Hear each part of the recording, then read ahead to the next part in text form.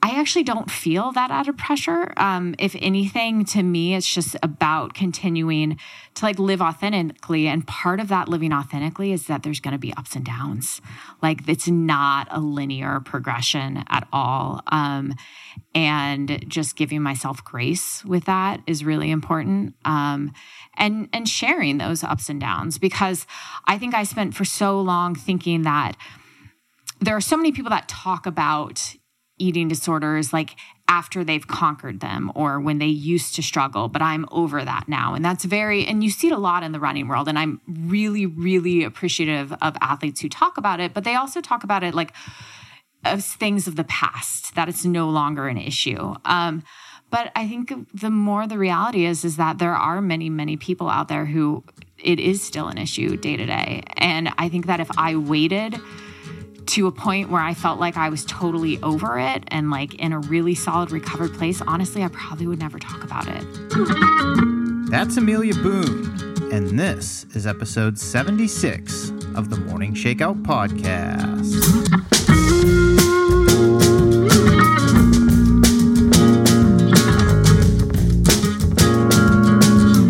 Hey, what's up, everybody? Welcome back, or welcome to the Morning Shakeout Podcast. I'm your host, Mario Fraioli, and this week I've got a unique episode to share with all of you.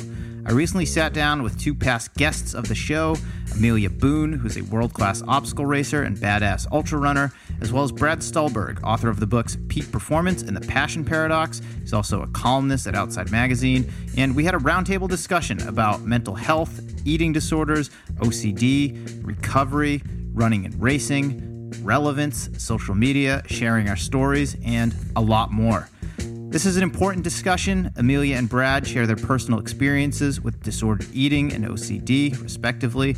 I chime in with some insight of my own, and we get into a number of tangential topics that I think many of us have dealt with at some point or might even be struggling with currently.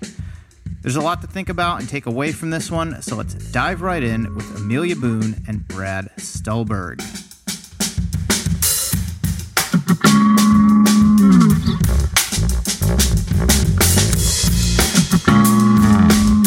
I am here with Amelia Boone and Brad Stulberg. This is going to be more of, I think, a roundtable discussion about mental health, disordered eating, OCD, how all those things intersect. Then I expect it to be an interview-style podcast. But Amelia Boone, Brad Stulberg, welcome to the Morning Shakeout Podcast. Oh, man. Great to see you again, Mario. Thanks for having me. Yeah, great to be here. Both of you are returning guests of the Morning Shakeout Podcast. I've had you each on individually, and it's been a while for you, Amelia. You were one of the first guests on the Morning Shakeout Podcast. I believe one of the first 10, and now we're at 75 plus episodes. Brad, not that long ago that you were on the show, but it's great to have you both here. I look forward to this discussion. Amelia, I'll start with you since you have the mic. How are you doing? Man, that's like a loaded question. No, I'm joking.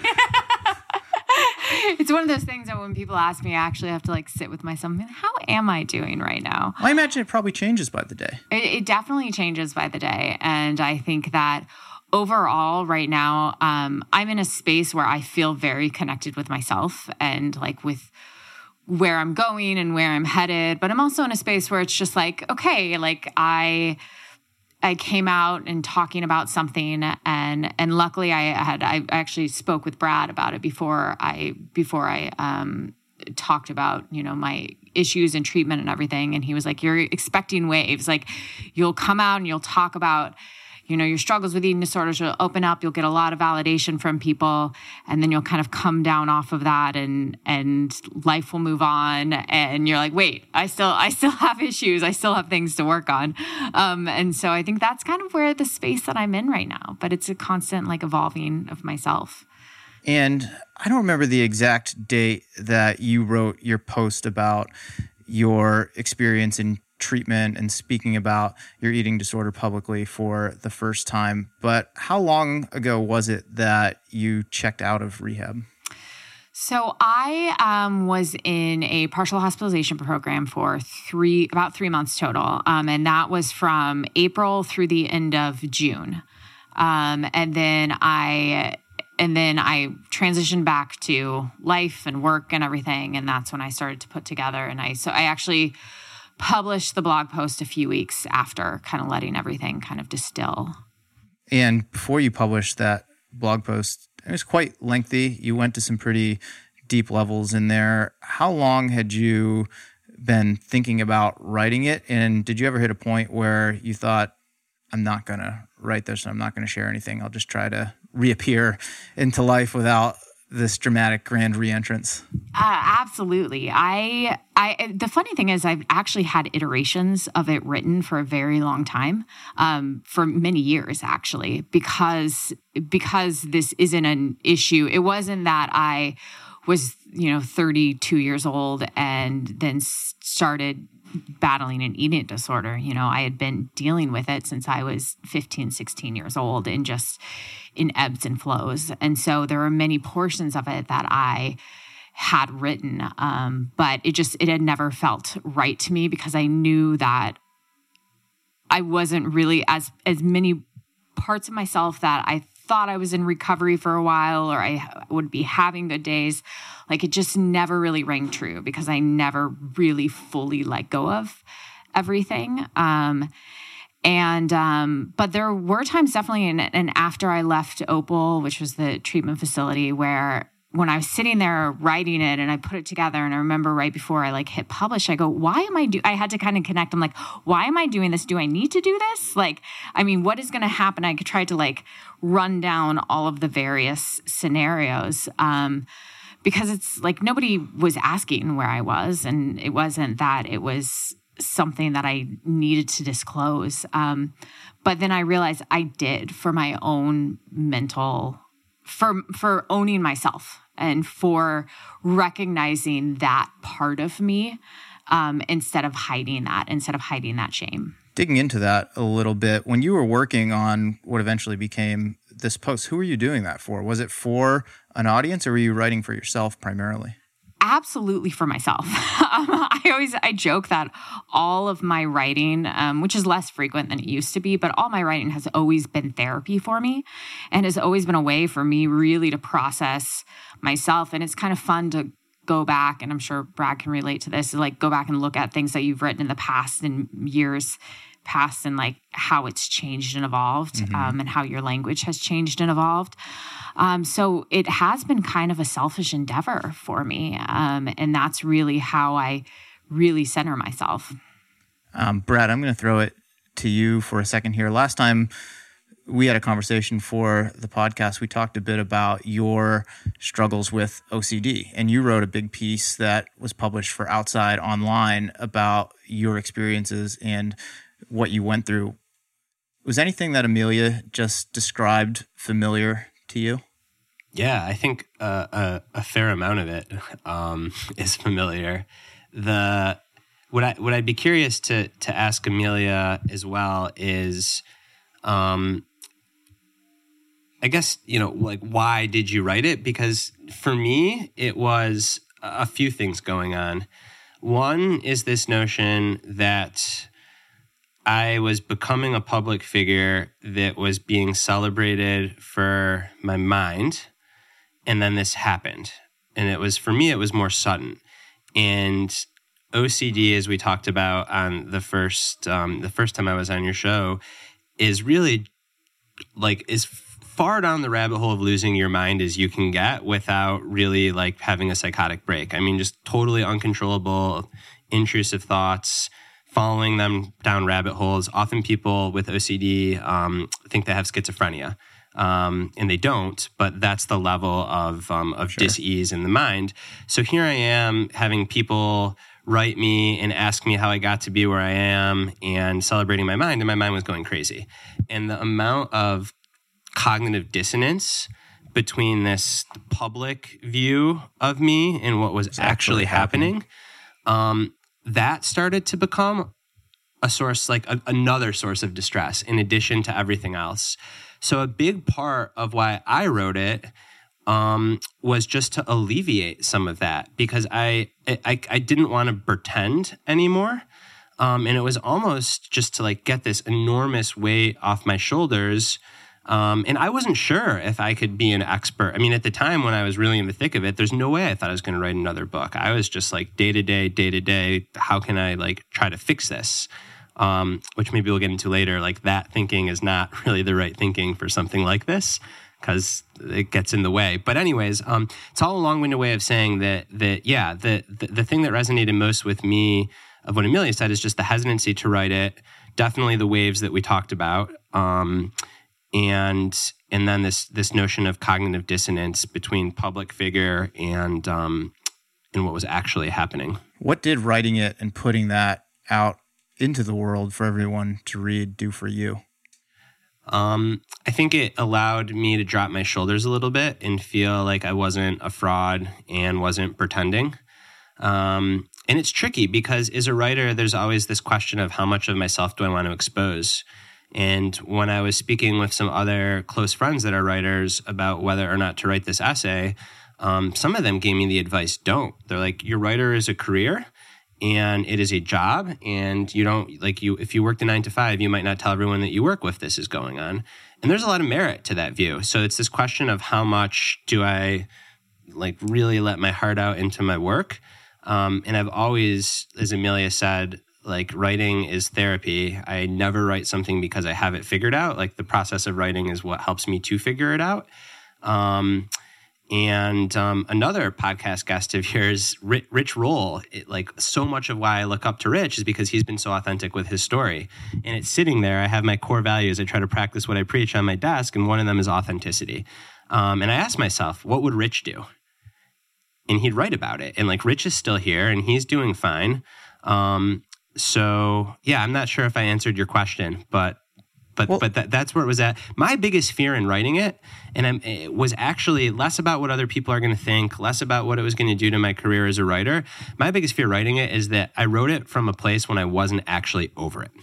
And I had this, the voice in my head was telling me, oh, if you write this and you're going to be, all buttoned up big shot that has it figured out, and you're going to help the masses by writing this piece, I'm going to come back with such a vengeance that I'm going to make you regret ever writing about this. That was the biggest challenge for me. Well, I'd like to dig into that with both of you. You're both very recognizable people in your own worlds, both actual worlds and online worlds. You're both in therapy for disordered eating, for your struggles with OCD. What did your therapists say or did you even talk to them about writing a public post that would be widely read? Yeah, so I can lead off there. So my therapist, her name is Brooke, and she's been just so phenomenal to work with in helping me through all of this and make sense of it. So I absolutely talked to her about it. For a while, a fear that I had was that I was only writing it because of my ego. And because I wanted the validation of being this person that could be open about their mental health.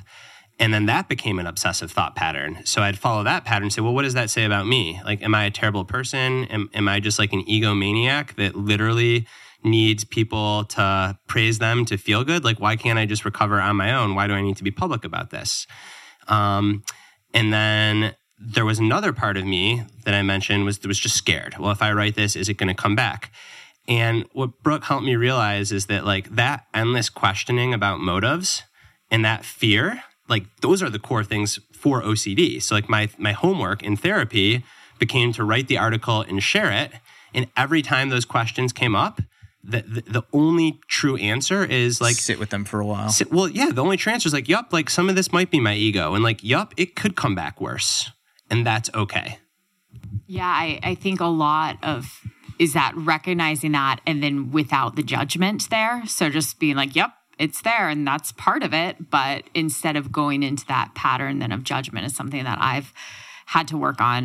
Because part of my disorder is I was long before the eating disorder, I was diagnosed with obsessive compulsive disorder as a young kid, which then took various iterations, but there's still a lot of obsessive thought patterns. And so I resonate a lot with what Brad is saying. And for me, I actually, because I was kind of going through a transition with my therapist, I never really ran it by them, but I always kind of knew that it was something that I wanted to speak about. But I did have the same fears of Brad that when I had, back actually in college, I had spoken about it. I remember on the college campus being like, I recovered from anorexia. And I held myself out as this beacon of recovery. And I relapsed hard the next year. And that gave me a lot of hesitancy because I was aware that if I came out publicly about this, then I may feel an added pressure that I had to do everything right. And that I then had to be this like beacon of recovery. But I'm learning, it was so far, I mean, it's only been, a few months, but I actually don't feel that added pressure. If anything, to me, it's just about continuing to like live authentically. And part of that living authentically is that there's going to be ups and downs. Like it's not a linear progression at all.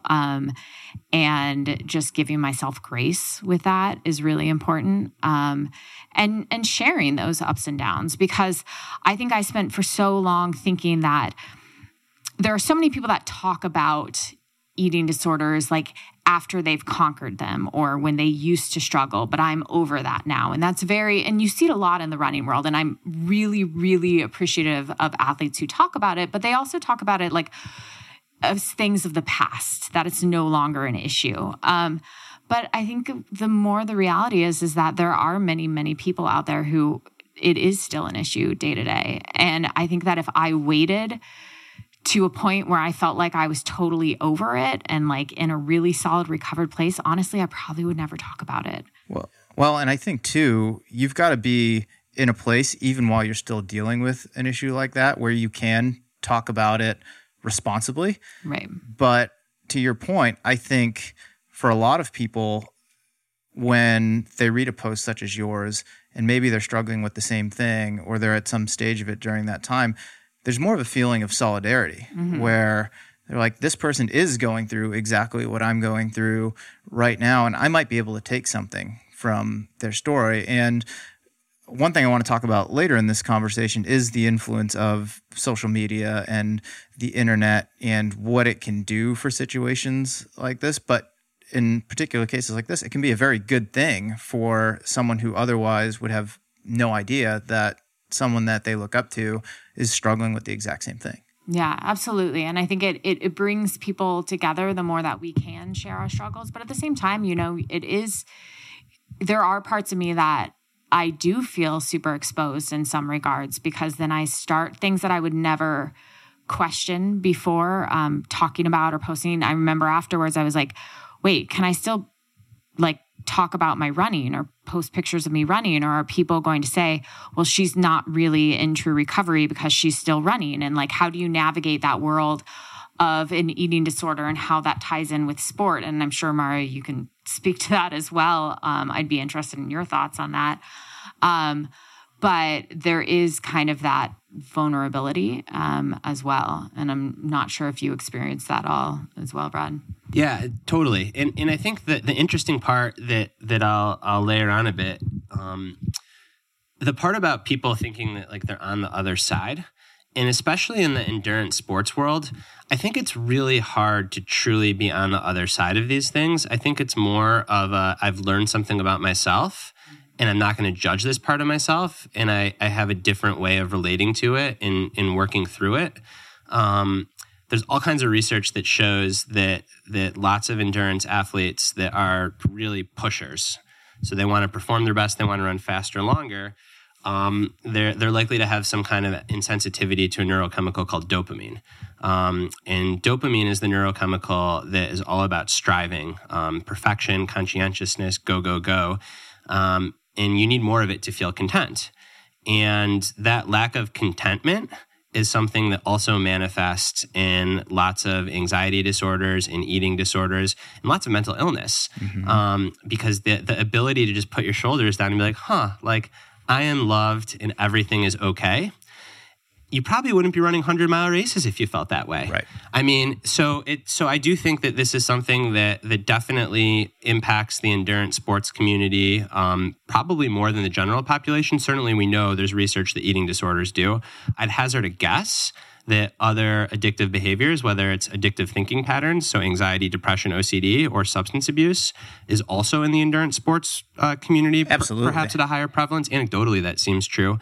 So I think that that's another interesting thing to keep in mind through this conversation is I'm not sure that I think you can get over certain behaviors, but I think it's a temperament that is very hard to change of like push, go, go, go, perfect, that can turn against you. Speaking for myself, I don't think you ever really get over any of these things. I just think you develop a better toolbox to be able to deal with some of the feelings and temptations that are always going to pop up. And that's just speaking for myself. I've never been clinically diagnosed with an eating disorder, but I definitely engage in patterns of disordered eating for a period of my life. And I wouldn't say I'm completely over it, but I'm far better equipped now at 37, having worked on it for the last 14 or so years than I was when I was 22, 23 years old and in the throes of it. And I think there are some people who never really develop those tools and they very quickly, I hate saying relapse, but essentially that's what happens. They relapse into the same behavior patterns and they're sort of back to square one. But I think, with therapy, with finding things like, maybe it's endurance sports, having other outlets, it never goes away, but you're better equipped to deal with them, or you can deal with them in a less self-destructive way than you were previously. Yeah. And I think there's a question, and it's funny because as we mentioned Rich Roll, who he's fantastic. But people ask him all the time, did you trade one addiction for another with alcohol to endurance sports? And he was like, maybe I did. And there's no real answer to it. But I think that you're right, Mario, in that it's adding like tools to the toolkit. As I'm kind of navigating this going forward, I realize now that like my toolkit is way more robust than it was, 15, 20 years ago when I was trying all of this, the first time around. And I think that's so important. And then also in terms of like protecting, as I kind of navigate this entire idea of how to speak about this when you're still kind of going through it as well. I always said that, there's a time to educate, there's a time to advocate, and there's a time just to get the F out, and that sometimes you do have to protect yourself. And I think that's so important for people to recognize that you can advocate, you can educate people, but then sometimes you just got to pull back and just like focus on yourself. And so I'm still right now trying to like find that good balance right, of those times. I'd love to comment on that because I think that is so wise that you've already come to that. I think that, so that essay that I wrote, it's now been almost 2 years, so it's been quite some time. And for a while, I was really focused on using my platform to educate, to advocate, and for all the self-serving reasons of just doing therapy on the page. Then I actually think, Mario, it was in a conversation with you where we talked about, I wrote an article where it was really just transcribed interview conversations with other endurance athletes that have struggled with really bad anxiety or depression. I remember that piece, yeah. And Mario gave me the advice. He's like, you talk to these 6 people. It's not about your story. Publish it and then go back to writing the stuff that you used to write. And that was really good advice. And I did that because it was a way to get outside of my own head and my own story and myself. And also to start to disconnect my identity from this thing that was feeling like a huge part of my identity. You can be a little more neutral in that type of situation. Yeah. So I think that was really helpful. And then I didn't write anything about mental health, particularly for, about a year. And just now, like, I'm starting to think about coming back to it now that I feel like I don't think you really ever get on the other side of it, but that it's not so much an issue in my day-to-day life anymore. You have better tools. Yeah. How do you navigate the path moving forward? As you said, it was 2 years ago when you wrote this article. And if you haven't read the article, look for it on Outside. I can't remember what the title of it was, but you essentially had this breakdown when you were on book tour in New York, and things kind of spiraled from there. So how have you been able to move forward from that, and how do you continue to move forward from here on out? Man, how long do we have, right? That's like the how are you doing question. So So the first thing that was the most helpful is just getting professional help and realizing that like what was happening in my brain like was not normal and not being ashamed to get help. And then it was just finding a physician that I trust, a psychiatrist, and then a therapist that I trust. I take a medication called sertraline, which is an SSRI. I've been taking it for 2 years. I think, and it's funny because I say I think, like I'm getting to a point where I'd like to try to taper off of it and see what happens. With obsessive compulsive disorder, the algorithm's not as clear. For depression, anxiety, these drugs are often used short term. There's a school of thought that says OCD, you just take them. And then I ask myself, like, well, why do I actually want to taper off of it? And that gets into a whole question. And then for me, I think that the two biggest things were just having a therapist that I trust and going to therapy every week for a year, and having someone that was an expert in obsessive compulsive disorder and really working on the skills that help you move through that. And then just the love that I allowed myself to accept that was totally helped by writing that piece of other people and realizing that there are all of these other people that don't have their shit together and that that's okay and that we're all kind of working through this together. I think Amelia, actually, now that you've said it publicly on the podcast, when I wrote that story, Amelia emailed me and said, like, it's something that people don't know about me, but like I suffer from a lot of the same thoughts and have been for a long time. And I got a lot of those emails from lots of people.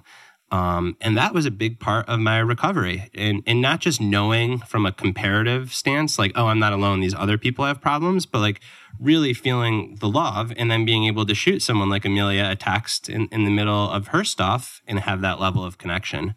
Speaking for myself, too, having written about my own disordered eating in the past, that's been the biggest thing that's jumped out at me is the number of people that I hear from. And I always end those pieces saying, if I can help point you in the right direction, please don't hesitate to write to me. I want to help you however I can.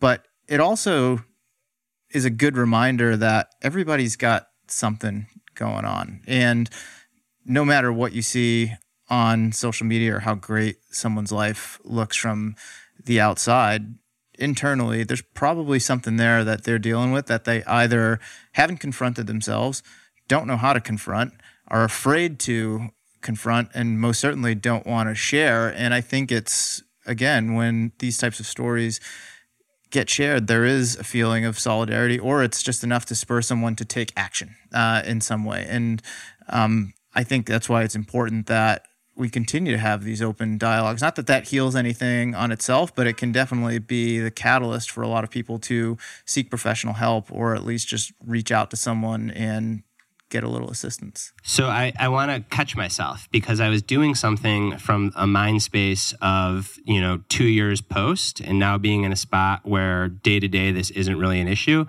And I think it's really important not to romanticize, though. And I kind of just caught myself doing it like, oh, all the love and connection with people. That's true. And like when you're in it, none of that really matters. Like what really matters is like finding a therapist that you trust and like getting the help. Because I think that there's like this other tendency to like almost not celebrate, but talk about like mental health and mental illness in this very romantic sense. And, oh, I'm so brave and I share my story. All of that is true. But like when you're in it, that doesn't matter. Like what matters is if the therapist tells you like you need to confront your fears by doing this, you do that. And I just wanted to make sure that I'm catching myself. Like it's a potential byproduct that can happen from these things, but it is not like, oh, we should celebrate this or it's all lovey-dovey and romantic. And I think in a way, there's also the kind of like humans, we need validation as a basic human need. For a long time, I actually didn't really, I was in the mindset, I'm like, I don't need validation. I should be an evolved human being. And, I don't need to hear from other people and things like that. I remember actually my therapist being like, what's wrong with wanting to be validated? And I was like, I don't have an answer for you. Right? Exactly. But in a way, like, I think that I've had to catch myself in knowing, and I have a history with racing and winning being like the form of how I received validation from people. And then kind of questioning and wondering like, when people say to me, oh, you're so brave for talking about this and things like that. And I'm like, that validation at the same time, like, do not start to become addicted to that in another way. Because I also think that's it's another bad path to go down. I think it's another bad path to go down. And because one of my hesitancies in talking about this too is that I didn't want to become the girl with the eating disorder also. Like, I didn't want to feel like I was pigeonholed into that. Like, this is just a part of me. And this is, a part of what makes up who I am as Amelia. But I didn't, and I still don't want it to be my entire being, and that's been something that I've really kind of like been wrestling with and reconciling about, like, how do you hold that space as a part of you, but then not let it overtake, the rest of you, or like, I don't want to be a one-trick pony. And I think that's something most people listening to this can relate to on some level, even if it's not a mental illness of some sort that they're struggling with. It could be, I just had a conversation with my old boss, Brian Metzler, and the quote that I let off the podcast with, he's like, I'm a runner, but that's not all that I am. And a lot of us, even if you're not doing it at a professional level, we get these labels like, oh, I'm a runner, or maybe it's professionally, I'm a lawyer, I'm whatever, the coach. And it's like, yeah, those are part of who we are, but we're complex creatures as human beings. And we have not different identities, different parts of our identity. It's important to respect, just to recognize and respect that. Amelia, since you have the mic, one thing you talked about a little while ago that I'd love to dig into a little bit more, you said there's a time to educate, time to advocate, and then just a time to get the F away from everything. And I would assume that part of your getting the fuck away from things was going to therapy for 3 months and literally getting away. When did you realize that is what you needed to do for yourself? I had been toying with the idea actually for probably about a year now at this point, in realizing that I was living my life and I was kind of white knuckling everything, and things seemed okay on the outside. And I remembered thinking that as long as I was racing, I could kind of put it aside because things were going well in that regard. But as I've been open and talking about in multiple injuries and 4 stress fractures in 3 years, and you start to come to a point where you're like, okay, things aren't working. Something is wrong. And for me, my eating disorder was preventing me from being in the arena and doing what I love to do. And I knew what I needed to do. Like, cognitively, I knew that changing my eating would probably help me eliminate the injuries so I could get back to the sport that I love to do. But taking the actions on my own, and part of was something that I was ashamed to admit that I couldn't do on myself. Like, I would sit down to a meal that I needed to eat and be so paralyzed by fear and just want to cry. And I mean, that's it's different for everyone with eating disorders, but that was my reality, is that the fear was so paralyzing. And I couldn't even put to words what that fear was. And so understanding that going into an intensive treatment facility where you are I was sleeping at my sister's, so I wasn't in a full residential facility, but I was 8 to 6 p.m. and eating all the meals there. And a lot of it is exposure therapy. And you start to do things and you realize they're not as scary as what you thought they were. Like, I can eat that meal and, I may be uncomfortable with it, but the feelings pass.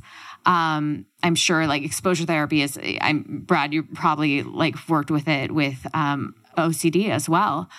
And then just understanding, and having been in residential treatment facilities before, like I knew that I needed that level of care. And so I think I finally was like realizing that there is no perfect time to upend your life and leave and, take a leave of absence from work and like go off the grid. But everything about life felt so hollow that I was like, it's time. So I went out to Barkley this year and crewed, and then flew back to the West Coast and then went straight into treatment. What was that side of it like, telling your employer, hey, I need to take a leave of absence? Do you go into detail about why you're taking the leave of absence? I think there are a lot of people out there who, just like you did, know, okay, I've got to take a step here for myself because it's not getting better on its own, but I'm afraid to tell my boss that I need to take this time off, or I can't tell my boss I need to take this time off, or what's my family going to think? What are my friends going to think? I'd love to dig into that part of it a little more. Yeah, it's a tricky thing. And I'll be honest in that there is no like great handbook on how to do this. And, as an attorney, I knew like they can't, with FMLA and everything like that, they can't. And luckily, I have an amazing employer and that has, short-term disability leave and everything like that. And so I knew I couldn't be discriminated against. And I knew actually that my boss couldn't, even if I didn't tell the reasons, like he couldn't ask me. And so I wrestled with what I would say. And I actually was very vague. And I told my boss that I needed to take a leave for medical reasons. And they were super supportive and I left it at that. It wasn't actually until I came back to work and then I felt more comfortable with it, and telling everybody where I was. And that was my next question. What was that like coming back to work, especially having a public profile where you wrote about this and anyone can read about the experience? Yeah, I think, so I came back to work before I wrote the piece. And so I was back at work for a few weeks at first. And I was actually people were all that people said it was like, so good to have you back. Like, happy that you're back here. I was anticipating, like, where were you? What was going on? Or not that, but I was fearful of that. Sure. And it wasn't that at all. People were just like, great to have you back. And I don't know if I just have amazing coworkers, because I do. But it was very fearful. I kind of felt like a new kid at school, actually, like going into a new school, because I was like, I've been gone for 3 months and I didn't really tell anybody really why. So it's interesting too. You mentioned like the worker thing, and I think that was very vague. I'll try to be more clear. The worker thing, like how to manage this with like jobs and employment, is so much of what I've come to learn is that the way to work through mental illness and mental health, it requires a lot of like what I call non-dualistic thinking. So things aren't good or bad. They're good in this situation, bad in the other. So the notion of like taking a mental health day, if you are really in the thick of depression or anxiety, and that's the key to get you help, it can be very good. If you are using it to avoid going to work when you are having low feelings, that can start a pattern of avoidance when you have low feelings, which is like what fuels these types of cycles. So it's that's been really interesting to me that like pretty much everything that I've come to learn about in my recovery with OCD ends with it depends. Should you take a short-acting anti-anxiety medication called a benzo? They're highly addictive. They kind of space you out. A lot of people say, oh, never take that. I'll tell you what, when I was in the midst of like disassociating with a panic attack, not knowing what was going on, I am very glad to have taken a benzo. But then there's a period where it's like, I should not be taking this because it's putting like it depends. So I really think so much of it, and I just wanted to mention it because the employment thing, like mental health days have become this huge thing. And I think that's great because we're talking about it more and hopefully people can get the help they need. But for anxiety disorders, which I'm the most familiar with, once you know that you have an anxiety disorder, like mental health days probably aren't the best thing for you. Like what's the best thing is to go to work with your fear and sit with it. But that's really hard to do. Hey, let's take a quick break to thank our sponsor for this episode. It's Aftershocks. Aftershocks is the award-winning headphone brand best known for its open-ear listening experience. Powered by patented, best-in-class bone conduction technology, Aftershocks headphones are super comfortable and sit outside your ear so you can safely listen to music, tune into this podcast, or even take a phone call while safely being able to hear what's going on around you. Best part about these headphones, for my money, it's the battery life. Aftershocks will last you 6 hours. That's a quarter of your day. Whether it's a long run or a long commute, Aftershocks headphones will go the distance. Most importantly, AfterShokz headphones sound great. They deliver crisp and clear audio and feature wide dynamic sound range, deep bass, and dual noise-canceling mics. Morning Shakeout listeners can save $50 on an AfterShokz Endurance Bundle, which includes everything you need for your next big run. You get bone conduction headphones to ensure safety and comfort, matching reflective sport belt to tote your phone and keys, a water bottle to stay hydrated, a shoe bag to keep your dirty shoes away from your clean clothes, and a cooling towel for lasting heat relief. To learn more and save $50 on AfterShokz Endurance Bundles, visit tms.aftershokz.com and use the code TMS when you check out. My thanks to AfterShokz for supporting the Morning Shakeout podcast. Now let's get back to the show. I think with a lot of this stuff, and we haven't specifically talked about it in this conversation, but it can be rooted in a lack of or a loss of self-awareness. And I'd love to hear from both of you how that's, or if that's something that you are working on more now that you're still in the recovery phases from various illnesses that you've dealt with.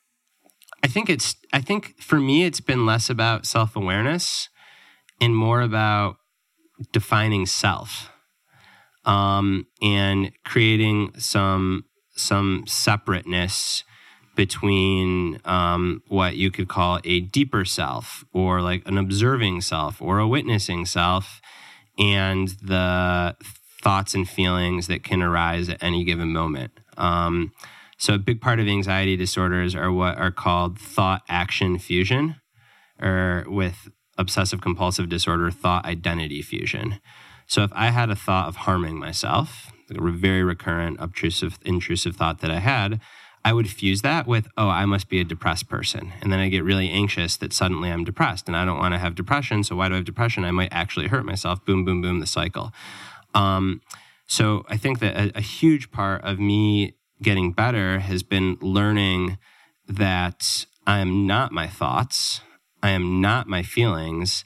I'm actually this thing that can then decide and choose what to pay attention to. Again, OCD has a lot of looking for certainty. So there's often questions that have no answers that would really throw me for a loop. There was like a 3-week period where I could not stop obsessing about the meaning of life. Well, that's an impossible question to answer. And like existential distress isn't like very fun. Like, well, what am I doing here? What's the point of it all? I'm going to die anyways. No one's going to remember me. Like, oh my God, like, this is terrifying. And I had to learn that, hey, like not every question needs an answer. And that's the self that can then choose and say, this is a question that like maybe is best not to ask because maybe I'm never going to answer it, and then let that go. But that was a huge change because growing up, like I've been told that my superpower is my ability to think and problem solve. So it took for me a lot to separate self from thinking and feeling and learn that, hey, there's this observing self that can make the choice that even if I feel like the end of the world today, I'm going to get in the car and drive to where I have to go because I trust the therapist that told me to do it. And that feeling is actually like just a weather pattern that's passing. Again, talking about this sounds great, really easy. The practice of this, like that is like a lifelong journey that I think will like come up, and there will be times when I'm really on it, and there will be times when I'm not, and it will come up and just kind of ebbs and flows. And realizing that ebb and flow is okay. I think people, when they end up in that ebb cycle, it feels never ending, and they feel like they failed and they're never going to get over this, and they can never really find flow again. Yeah, totally. Because when you're in it, like that fusion can just happen. There's a very close friend of mine that experiences depression. He and I talk about this a lot, how not even when you're on the other side of the thing, but when you're on the other side of an episode, you're like, oh yeah, like that was just like a transient feeling. But when you're in it, it does not feel like that. When you're in it, it feels like it's swallowing you. And I think that like, that's like, again, like the life's work is like getting to a point when you can be in it and being like, yikes, I'm feeling swallowed. But you have just that much awareness to realize that you're feeling swallowed. And then there might be a behavior that can help. Whether it is exercise, whether it is sipping a tea and tasting it. For me, it's like calling a really close friend And just because I think so much of my stuff is like about perfection and having my shit together, just calling a close friend and being like, I feel like shit right now for no good reason, and I'm judging myself. And I think that's what I meant by self-awareness in my original question, and that last little bit just nailed it. Yeah, I think for me, it was interesting because a lot of the work that I have been doing is actually tapping back into feelings and not my thoughts. For so long, I would remember going to therapy and they'd ask, how are you doing? And then I would give an answer and she's like, okay, well, that's what you're thinking. What are you feeling right now? And I realized I spent many, many years just glossing over what was actually happening with me internally and going straight to what my head was saying. And, it's something that is hard for me because I've always joked with people that I don't have gut feelings and that I'm like, I don't know what intuition is. I don't have gut feelings. Like one of my best friends is she's so intuitive. She is always like, I just listen to my gut. I'm like, I have no idea. And through this process, I actually realized like, oh no, they're there. I just suppressed them for so long. And I think what's really important for anyone who's looking for any type of help with any type of mental, that's very, very vague, mental disorder, but looking at your different options for therapy, looking at the different models that people use, like whether that's CBT, DBT. The model that I was drawn to at Opal was actually this form of therapy called radically open dialectical behavioral therapy, RODBT. It's for disorders of over control. And it is really, it's part of the practice is actually is like a self-inquiry practice and honing in on your feelings at that point. And so a lot of it is, I think, is reconnecting with self. And through those, and in that lens, there's actually a lot of behaviors, that can help you in that connecting there and grounding yourself. While you have the mic, I'd love to talk about Amelia Boone, the athlete, and how she moves forward after spending a few months in therapy. You've been running. I've seen that through social media, so I assume you're healthy from an injury standpoint. What would you like to do athletically moving forward? Do you foresee a return to competition? Are you still trying to figure out what that's going to look like? I'd love to get some insight on that. That's been a huge part of my work. And part of a huge reason that I went into treatment was also to kind of untangle my relationship with sport. And I always was questioning whether the eating disorder was part of it and what were my intentions behind movement and why was I running and why was I competing and why did I love this? Was it disordered? Was it, and there were just a lot of questions and things like that. And I've done a lot of work in trying to untangle that. I'm actually trying to write a piece right now about that work and around that. But knowing now that actually sport for me is very healthy, but I need to always be very curious about my intentions and motivations. I'm chomping at the bit to get back to competing, like super chomping at the bit. But I had, promised kind of my treatment team that I would take a step back and that, having a full-time job as an attorney and then having recovery is almost kind of a full-time gig as well. And then adding the competing on top of that would be a little bit more of a juggling. But I'm at a point right now where I think we're going to ease back in soon. I don't know exactly what it will look like, but I also am recognizing that I still have the fire to compete and it doesn't have to be the fire to win. But it's part of me that I am looking forward to get back to for sure. How did you navigate this with your coach when you were going through the worst of it? So I had been open. So David Roche is my coach. He's known for, I opened up to him about this, a few years ago, and he's been a super supportive person for me, and was very, very supportive throughout my entire time when I was in treatment at Opal. And I think that really we've been kind of like focusing on just laying the groundwork for for a good future. And really me honing into my body. Part of my exploration in all of this has also been exploring other forms of movement aside from running, to be like, do I really love running, or do I just love running for because it's all I know? And so people have been seeing, I've been swimming a lot. I'm practically a triathlete at this point. Let's be honest. I know. Brad might have some thoughts for you on that. I know.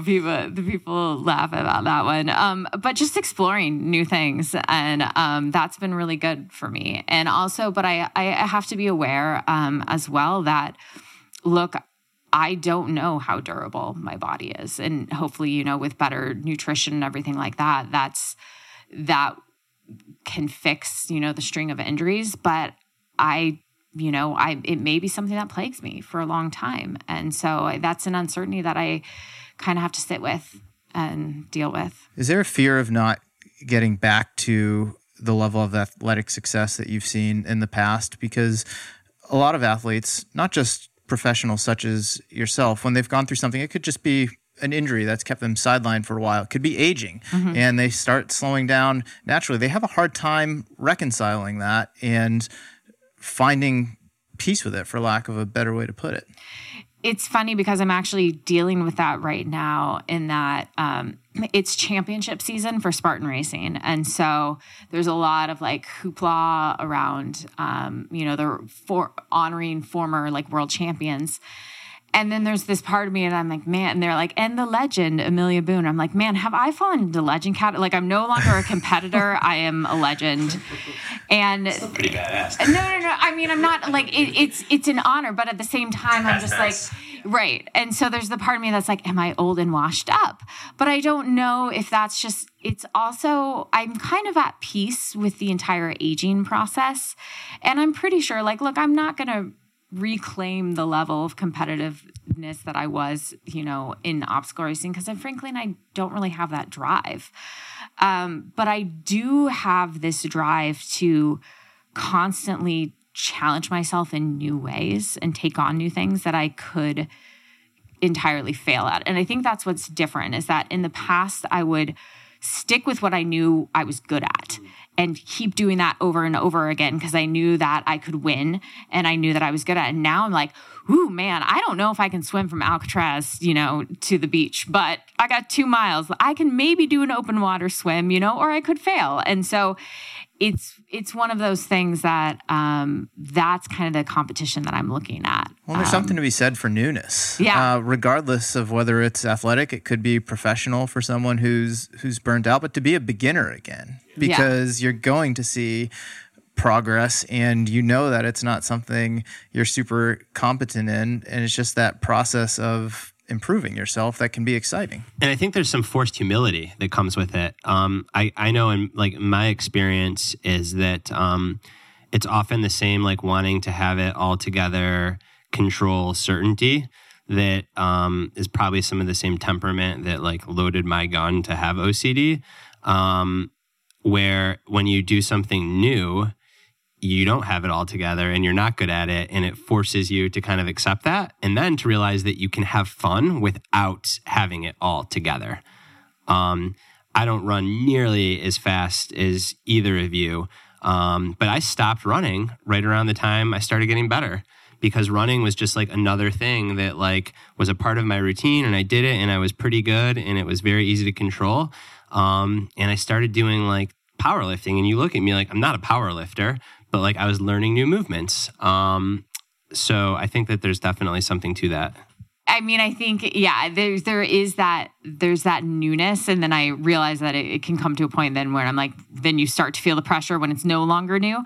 But I don't know. I think that for me, I have my eye on so many races and things like that I've been wanting to do and wanting to get to, but actually my eating disorder has prevented me from being able to do. So I'm really hoping that it's this entire glorious, come back to sport and everything is fantastic. In reality, I know it's going to be much, much bumpier than that.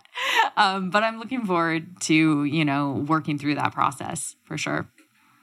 I don't know that if we were going to pivot to it, in my mind, this is very much related to what we're talking about, and I'm not sure I'm going to be able to make the connection, so maybe you both will help me.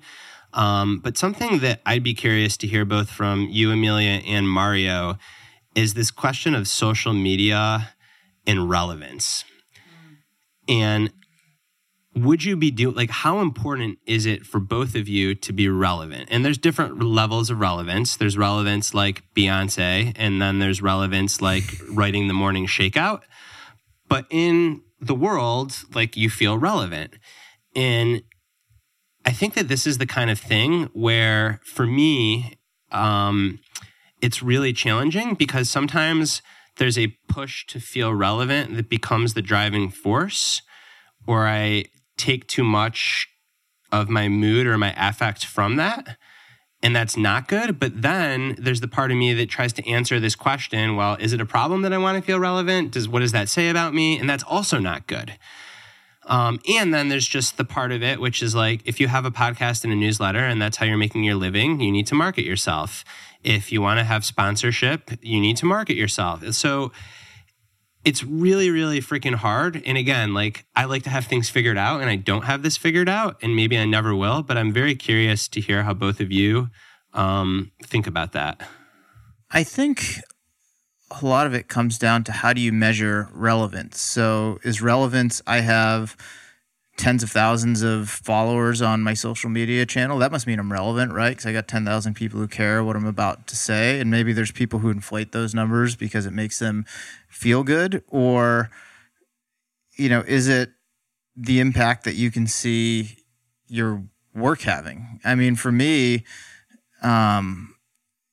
hearing from readers and listeners about an episode that they listened to or something that I wrote that resonated with them makes me glad that I wrote it. If it connected with them in some way or helped them solve a problem, that's the only relevance I need for myself. That's why I do it. But I don't know. For me, I've never thought of it like quite as relevant. I'm going to put you on the spot because there have been times when you've told me, and it's something that occasionally I catch myself doing, that you will like tweet something.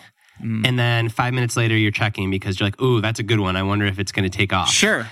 That to me falls in the cycle of like relevance. Yeah, and anyone who hasn't done that, I think, is probably lying to themselves. Yeah, you're lying. Yeah, you're totally lying to yourself. But yeah, I think that's what social media perpetuates that, and that's why there's been discussion behind the scenes like, oh, do you eliminate like the likes and the metrics of it because that's what messes with your head? And it's like numbers mess with your head. It happens as athletes too. I mean, I say it to my athletes all the time.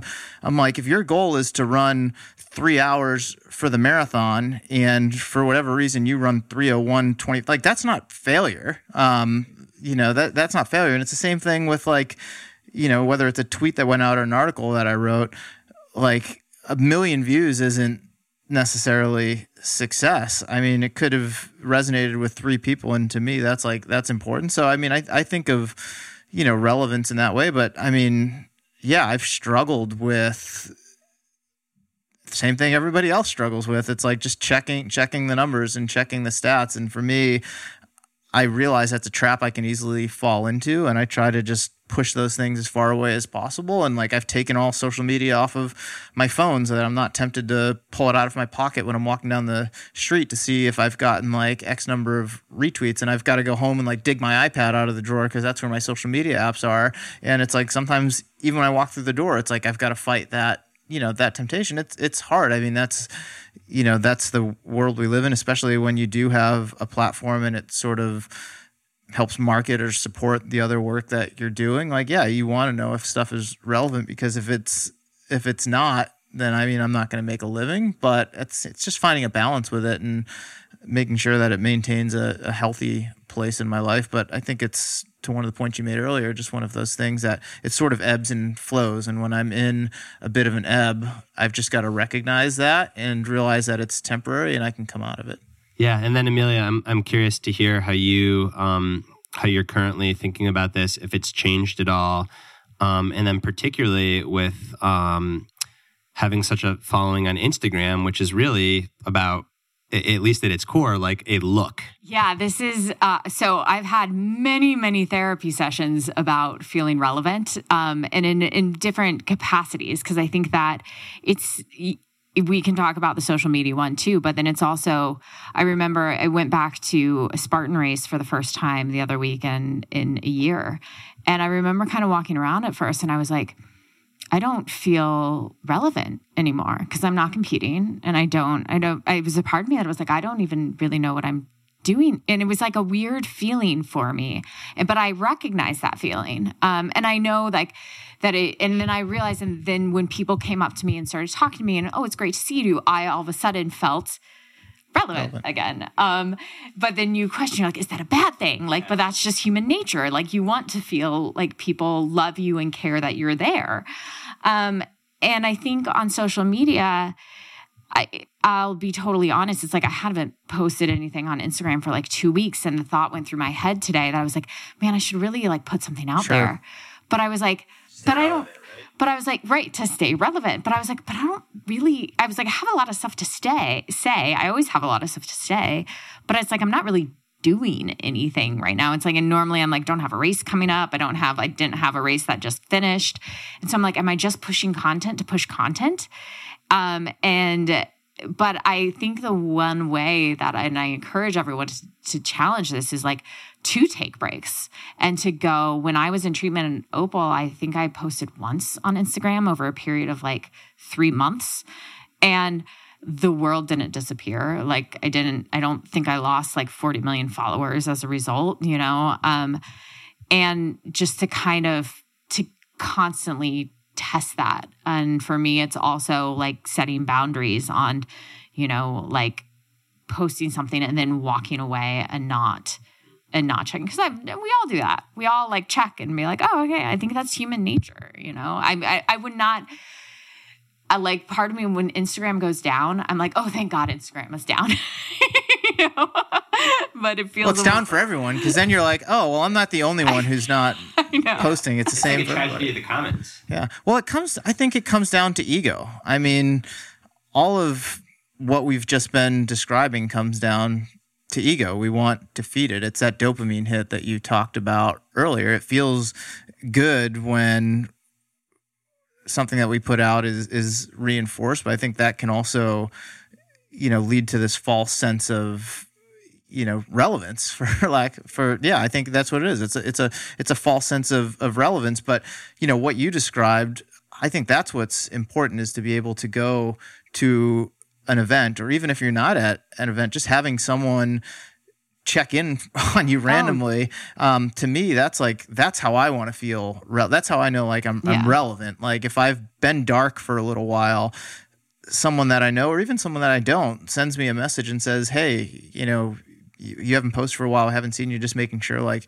everything's okay. I think that's the greatest sense of relevance any of us can have. But, we can have relevance monitored by these little devices that are in our pocket, and we want to keep getting that dopamine hit, so we keep checking it, and it's like a vicious cycle. But to your point, I think being able to, step away and realize that everything's going to be okay, if you can do that regularly, I think it's a healthy habit. Yeah. And I think that in the same way that I've realized that human interaction and connection, and we've talked about this at length, or many people have talked about this at length, and that, social media is filling a void for the fact that we're not as present in our, daily lives with communities anymore. And I noticed at times when I am at events with a bunch of people, I don't feel that draw towards the validation from, the interwebs. And so I think that putting myself in situations where I am more around people in the present, like there, and then not feeling that draw, not feeling that need. And then I also think it's so important. One of the practices that I've started doing, because like, as you said, Mario, it's helpful for you, is that when people just randomly check in. So I've actually been picking up the phone and making phone calls, which nobody does anymore. And 9 times out of 10, nobody answers. But And then when they do answer, they're like, is everything okay? Right? They're like, why are you calling me? And I'm like, I just wanted to chat. I just wanted to check in, see how you're doing. Because like I know for me, those random reach outs, when people do that, even if I don't respond immediately, like that's so key. It's really meaningful. So key. Yeah. Brad does that all the time, and vice versa. I mean, we'll just pick up the phone and call one another. It's not always at the greatest time, but it's just nice to know that someone cares genuinely how you're doing, and it's not about broadcasting it to the world so that you can get 1,000 likes on it. Yeah, I love, Amelia, what you said about how when you're actually in like intimate situations with other people, you don't have that drive to be relevant on the internet or like in the culture of endurance sport or what have you. Because I think like that's what I am slowly realizing is that it is for me like so contextual. So if I'm around this stuff and I'm doing it, it's going to make me feel really relevant in a way that's going to feel good in the short term, but have the potential to make me feel hollow later on. Whereas if I'm not around it or I'm not thinking about it, then I don't miss it at all. Like examples are when I'm like on a hike or it's like there's no times when I'm like, oh, like I should be tweeting. No, it's like this is the point of life. It's like to be hiking with my best friend. But yet when I'm sitting in a computer and that stuff's all there, and that's why these are very profitable companies, is it has this pull to pull you in. And if you're in an industry, writing, competing, being a person, like a public figure of some sort, you kind of have to do that. Unless you're like Stephen King or Haruki Murakami, like really big time. But even Gladwell's on Twitter. So like, I think there's a part of you that has to do that. But I'm questioning that assumption more and more in myself is what does that look like? But yeah, like that's something that I still struggle with. And this is like therapy for me. I struggle not only with that, but then I struggle with like the unanswerable question of, well, what does it say about me that like I want to be relevant? And what does it say about me that I do this? And there's no way to answer that question other than like, it says I'm a human, but yeah. I mean, I think it says that you're actually doing more than a lot of people and actually questioning that and recognizing that, you know, because most people won't, everybody wants to be relevant, but most people won't even like question that is a bad thing or the intentions behind it. And I think also for me, it's also reframing how I view and how I use social media is that like, you know, consume what is good for you and then know what is not good for you. And then also like really trying to frame it as a celebration of other people, you know, like, and so I view it as like somebody like posts a picture of their cat and they're super proud of their cat. I don't really like cats. Sorry, Brad. But like, I'm like, you know what? I will like your post because I am proud of you that you like your cat, you know? So it's kind of like, if you look at it as kind of like a love fest, then there's some great stuff that comes out of it, you know? Going the other direction from that, we talked earlier about how you sharing your story through social media can be really empowering for some people, but it can go the other way too. I think, you know, social media can also induce anxiety on some people. It can get them to, you know, question themselves as it relates to, you know, body image, athletic performance, life success, like all of those sort of things. What advice would you both give to everyone listening to this as far as how they navigate the social media world when these types of things pop up in their feed and induce feelings that we just talked about? Yeah, I think it depends. My favorite answer, no. But I think that there are a number of things. Is first of all is change what you're consuming. If you notice something comes up over and over and over again, and it's really putting you in a bad headspace, there's no reason that you need to subject yourself to that. And I mean, there have been times when I've been injured and sidelined where I have just stopped not stopped following, but just stopped paying attention to all of the running stuff because I needed in my mind to take that break. And then also I think just change. So like use it as a tool into like how into cultivating like different parts of yourself as well. So like for me, I would change my Instagram feed to like pictures of cabins and pictures of dogs and things like that during those times. And then other times I'm like, okay, cool. I want to dip my toe back in the running world. All right, gung ho on that. And I don't think there's any shame in doing that. Just like recognizing those triggers and trying to avoid them in times when you might feel vulnerable. Yeah. And I think absolutely for anybody who is struggling with body image or eating disorders, stop following the Fitspo accounts. Like they're just not going to do anything for you, you know? I mean, that I think would be like number one. And that was never really my jam, but I realized actually that I don't know how, but was following things like that. And it just wasn't good for my headspace. And then I also started like being more size inclusive and health inclusive. And so like following different accounts of like all different types of bodies and people celebrating all different types of like achievements and things like that. Just to give yourself a broader array of viewpoints. Yeah, I'm not sure that I have much to add. I think that, maybe, and this seems to probably have come out in the discussion already, is also try to not judge yourself also for how you use it, because and this is a conversation that I love to have, whenever I have it, like I'm often reminded by other people, like you're not on Instagram, you're not on Facebook, like you actually do much less social media than the normal person. And it can look like that on the outside, but on the inside, like if I have like a tweet that does really well, I feel really good. And sometimes it doesn't. And like, I'm like, well, should I take this tweet down? Like and I don't like that version of myself. I shouldn't say that I don't like that version of myself, but like that's not my best self. I don't like the mood that can come with that. So for me, it's been really just a total surrender to realizing that I don't have power over these tools, and I'm going to it's purely my environment.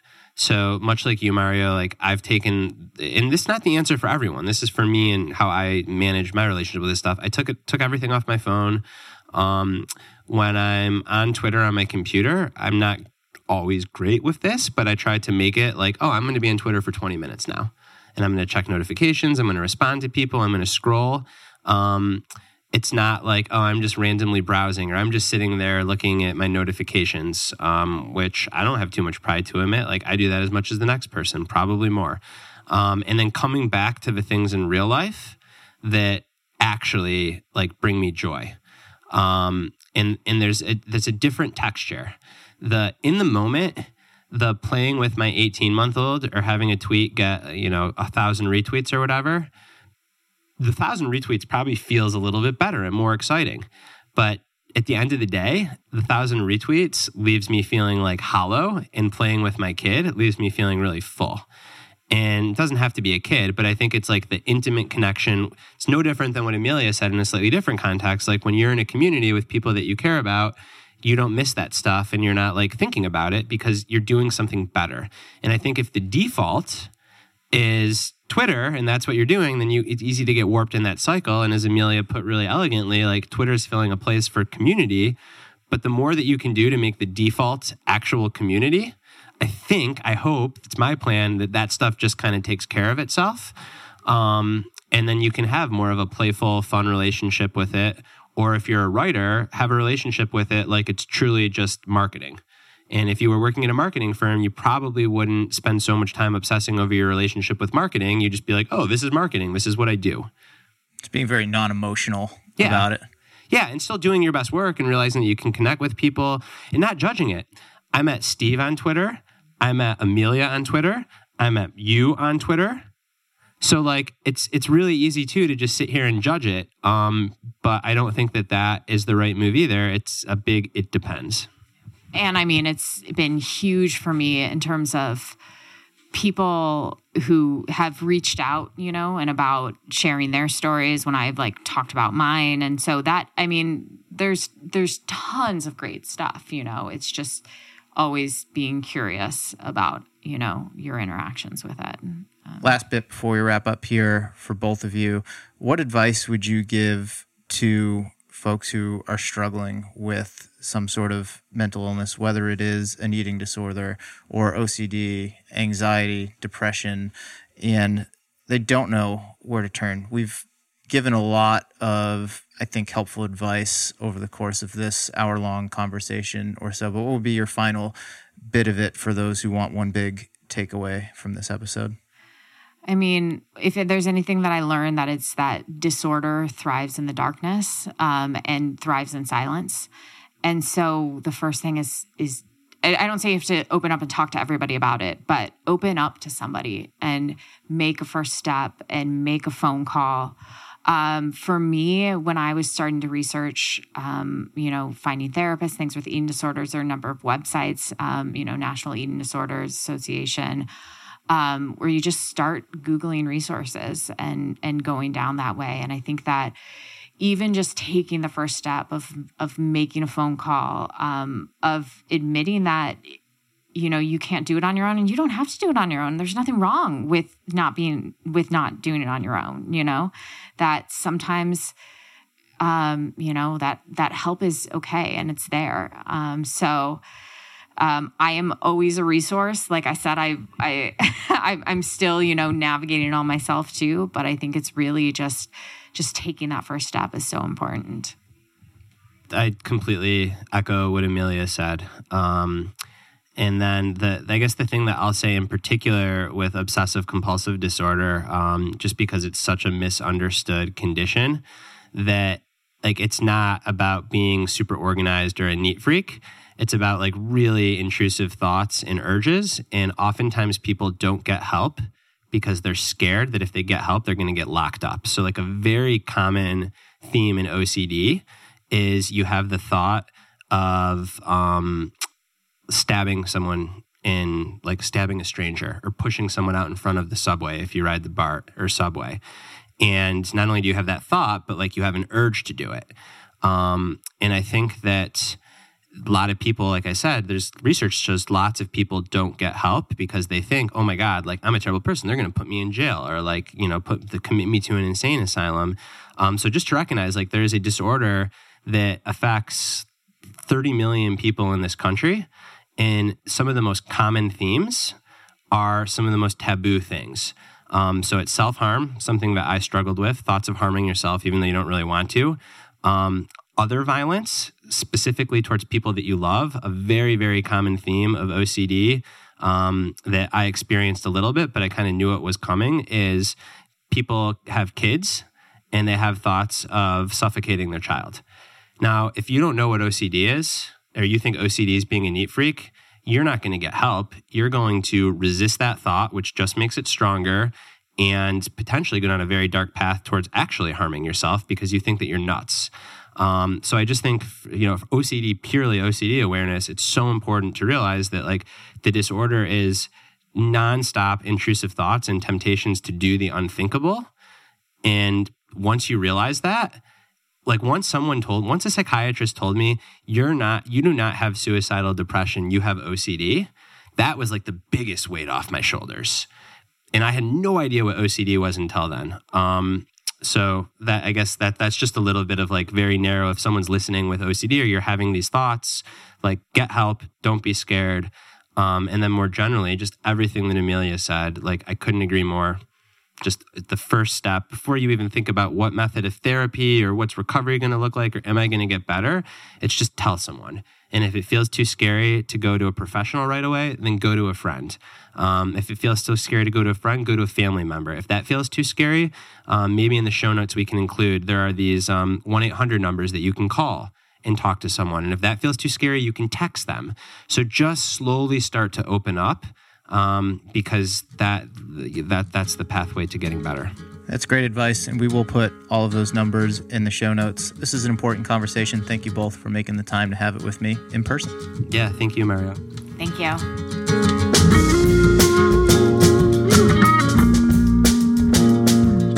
All right, another episode in the books. I really hope you enjoyed it.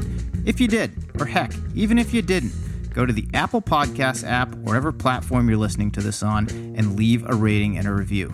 It only takes a second, it helps new listeners to discover the show, and it lets me know what's really resonating with you. Also, a big thank you to Aftershokz for sponsoring this episode of the podcast. Aftershokz is the award-winning headphone brand best known for its open-ear listening experience. Powered by patented, best-in-class bone conduction technology, Aftershok's headphones sit outside your ear so you can listen to your music and hear your surroundings. To learn more and save $50 on an Aftershok's Endurance Bundle, visit tms.aftershoks.com and use the code TMS when you check out.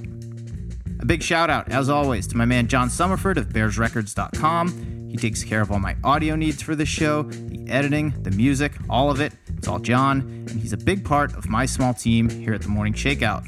Also, a couple more thank yous to some members of my team, Jeff Stern for the editorial assistance, and Chris Douglas for handling sponsorship sales. Last thing, if you're digging the podcast, I encourage you to sign up for my newsletter. It's also conveniently called The Morning Shakeout. You can find that at themorningshakeout.com/subscribe, and you'll get my weekly take on what's happening in the world of running, along with a collection of things that I've been thinking about, reading, and listening to that you'll enjoy getting in your inbox every Tuesday morning. Okay, that's all I've got for this one. I'm Mario Fraioli, and you've been listening to the Morning Shakeout Podcast.